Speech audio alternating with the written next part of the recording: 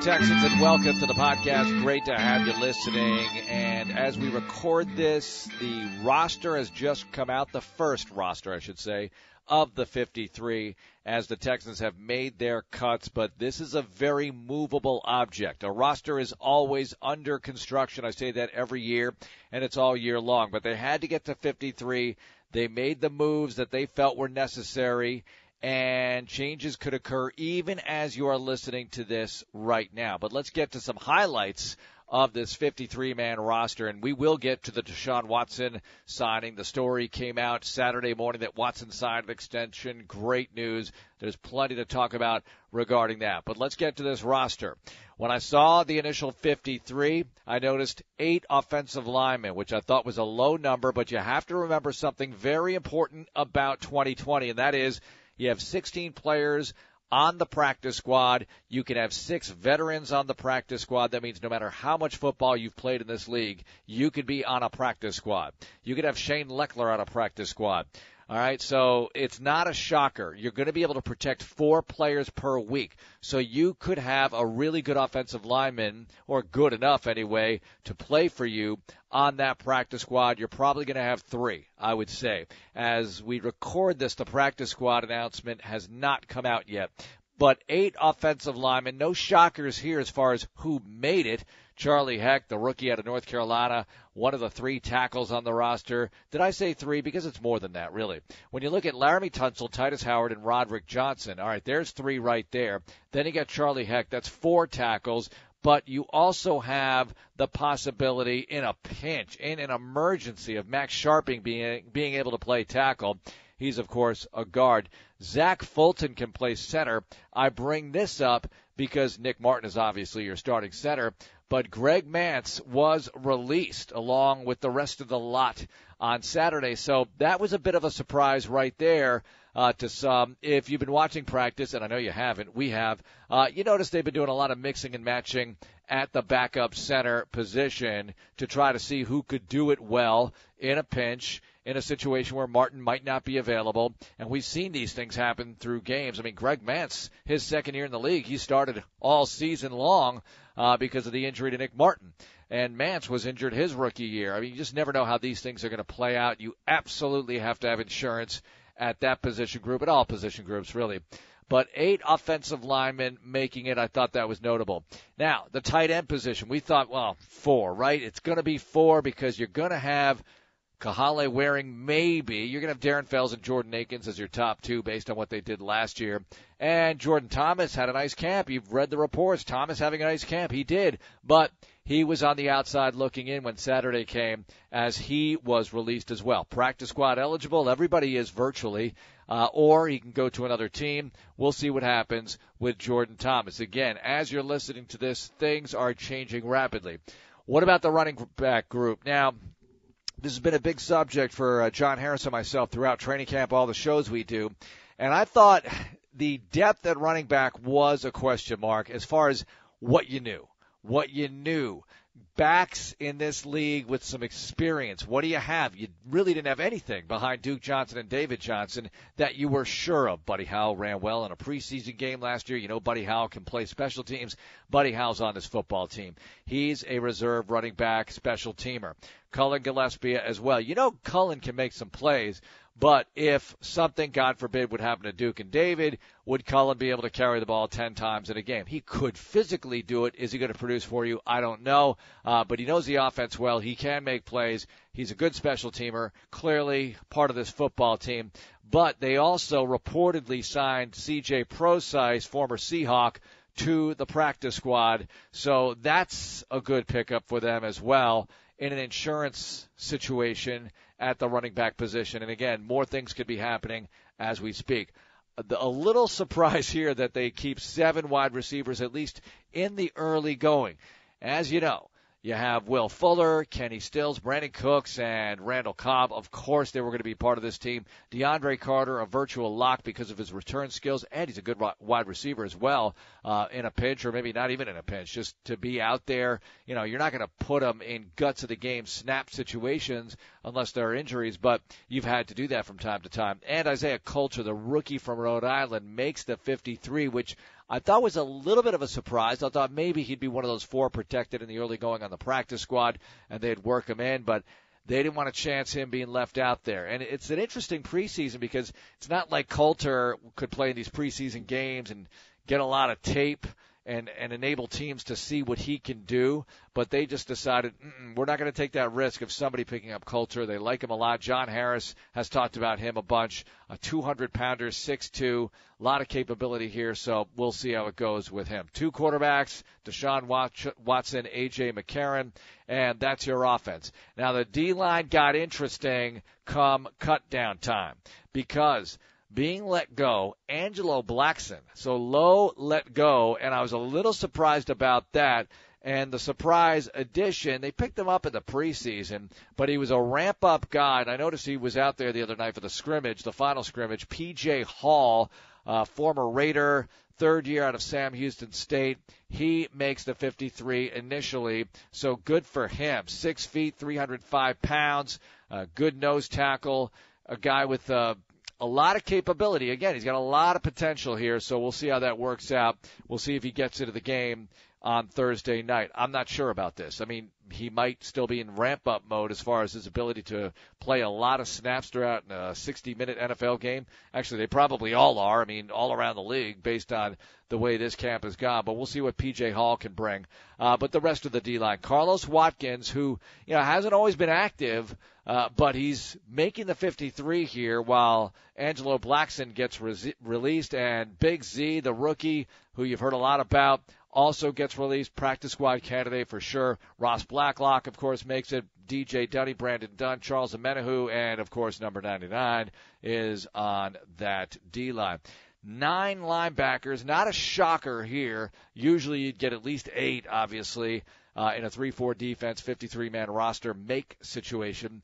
But they have 9, Zach Cunningham, Tyrell Adams, Dylan Cole, Jonathan Grenard outside, Jacob Martin outside, McKinney inside, Scarlett outside, Callum Bye inside, can play some outside. He started his career as an outside linebacker, and Whitney Merciless. He rounds out that 9 linebacker bunch. Now, in the secondary, 12 players. I want to point something out here that you have 12 players in the secondary, you have 7 wide receivers. John Weeks got released, but he'll be added again unless he says no. Reportedly, according to, I think it was Mark Berman who tweeted it out, that the intention was to re-sign John Weeks. It's one of those roster things where you have to IR guys and then you bring back a veteran. Or just trust me. This is kind of got to be in by 3 o'clock stuff, and then you're going to change the way you do certain things as far as rounding out that 53. So this is hardly written in stone. But for the moment, 12 DBs on the 53, and let's see if there are any surprises here. I think Philip Gaines, candidate to go to IR, we'll see. Not sure. Vernon Hargraves, Eric Murray, Garyon Conley, Bradley Roby, Justin Reed, Michael Thomas, Cornell Armstrong, Lonnie Johnson. You know these names. A.J. Moore, good special teamer, can play some safety in a game for you as well. John Reed, the rookie from Penn State, and Keon Crossan, very good special teams player, can play in that DB unit in an actual game situation for sure and produce. Fairbairn and Anger are your specialists, so there's your 53. All right, a little bit. And again, that's going to change. Get ready. A little bit on Deshaun Watson. Now, obviously, I've been around here for a while. This is my 19th season calling Houston Texans football, and you've been watching Texans football for 19 years, many of you. And you know that you've never had the feeling going into a game that you do with Deshaun Watson as your quarterback. You just never have. Now, Matt Schaub was a good quarterback here for a while. There's no doubt that when you had Schaub here, you had a good quarterback, a very solid quarterback. You felt good about a lot of games and your chances to win those games with Schaub at the helm. You did win a bunch of games, okay? Schaub came in 2007. You go 500. Now, he got hurt a bunch, but Rosenfels filled in when he did. And 2008, he got hurt for a while as well. Rosenfels filled in nicely, but Schaub finished off the season and went 3-1 down the stretch, and you finished 8-8 again. In 2009, you went 9-7 for the first time, and you were really off and running. 2010 was a bad year at 6-10, but a lot of that had to do with the defense. Schaub put up good numbers again.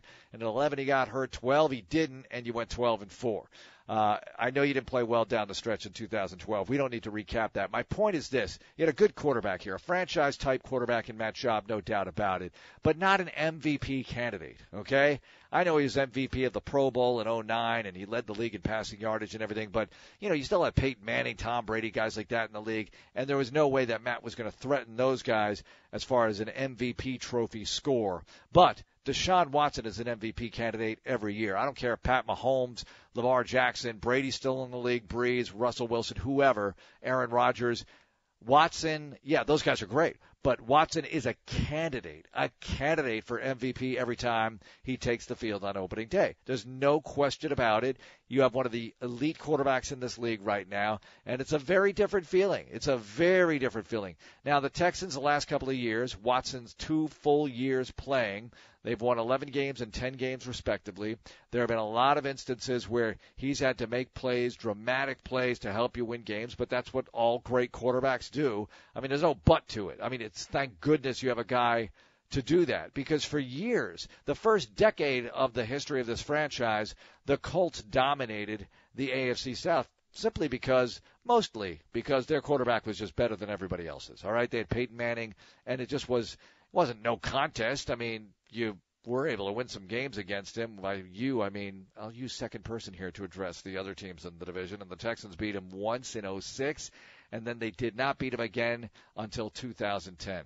Think about that for a moment. You beat him in 2006, swept in 2007, 2008, and 2009, and then you finally got him 2010 opening day. Since then, the series has been very even between the Colts and the Texans, but they dominated that first decade, and they dominated the other teams as well. The Titans won the division in, 2008, with that 13-3 team led by Kerry Collins, and they had some good years with Vince Young finishing 10-6 once.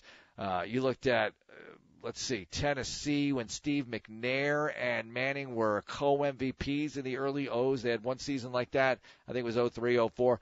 But here's the point. That was 2003, I believe. Here's the point. They were so dominant in the division because of Manning. And how many Super Bowls did the Colts win with Manning? Everybody? You can count them on one finger, okay? Not that there's anything wrong with that. That's fantastic. We'd all love one Super Bowl. But that happened in 2006. And as many times as they got in, they only won once. I bring that up. You can't look at New England and just assume you're going to win it that many times. I mean, Brady's got 6 rings. But I bring it up just to point this out.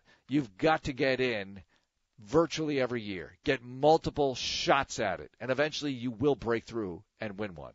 And hopefully you win more than one. But with Watson, you have a chance to get there every year. Every year you have a good, solid chance of winning this division, getting into the postseason. See how it goes. Maybe you have home field throughout. Maybe you don't. Now that you have 7 teams going in, only one team can get that bye even. But just enjoy this. I wrote it in Vandermeer's View about the Watson re-signing or signing of the extension, that you got to stop and smell the roses here. You are watching a golden era of this franchise right now because you have number 4 at the controls. There's nothing like it, having one of the best quarterbacks in the league. Hopefully it can go on forever. Hopefully Watson plays 15 years and you go on to the next guy, kind of like the Packers did with Favre to Aaron Rodgers. It does not happen very often, folks. It really doesn't. That is just fairy tale stuff, what Green Bay's been able to enjoy, really. And how many Super Bowls have they won? With Favre, what was that? 1? And with Rodgers, what was that? 1. So as good as you have it at quarterback, it doesn't mean you're going to win tons of championships, but it means you got a shot every year, and that's what you want. It's just worth its weight in gold, and that's a lot of gold going the way of Deshaun Watson. But again, worth every penny to have that opportunity, and you have one of the greatest athletes you've ever seen here at the quarterback position, and what a thrill it is. What a privilege it is to be able to watch Deshaun Watson do his thing every weekend. We just can't wait for the future. All right, a few things here. Chiefs, Thursday night in the opener, and that's going to be a 7:20 Central kickoff. We'll have it for you, of course, on the radio. It's going to be on NBC, KPRC2, and a lot of programming leading up to it. Sports Radio 610 doing their 100-hour pregame show, and obviously Texans Radio ancillary programming, a big part of that. And I just can't wait for the whole thing. I mean, it's here. It's going to be a lot different without fans and the pandemic, all that entails. But let's enjoy. Let's cherish these moments. Who knows what happens. Let's just enjoy football while it's back. Texans have opening night. This is the biggest non-playoff primetime game in the history of the franchise. It's really safe to say that. Think about that for a moment, because you've played a lot of big Sunday night and Monday night games, but as far as non-playoffs go, I mean, other than opening night, all right, that was a huge game. That started the franchise. But just being part of the NFL on a regular basis, since you've been part of this league, it's really the biggest primetime non-playoff game you've ever played. The world is watching. You're playing the defending Super Bowl champions at their place, a place where you had that big lead in the playoffs last year, but you weren't able to hold on. So let's see if they can do it this time. It's going to be fun. Thrilled that you can be a part of it. Have a great day, everyone, and keep it locked in. HoustonTexans.com, the Texans app. We have all the videos, all the articles, all the information, the roster, all of it. It's going to be changing day to day. We really appreciate you listening to Vandermeer's View. Have a great day, and go Texans.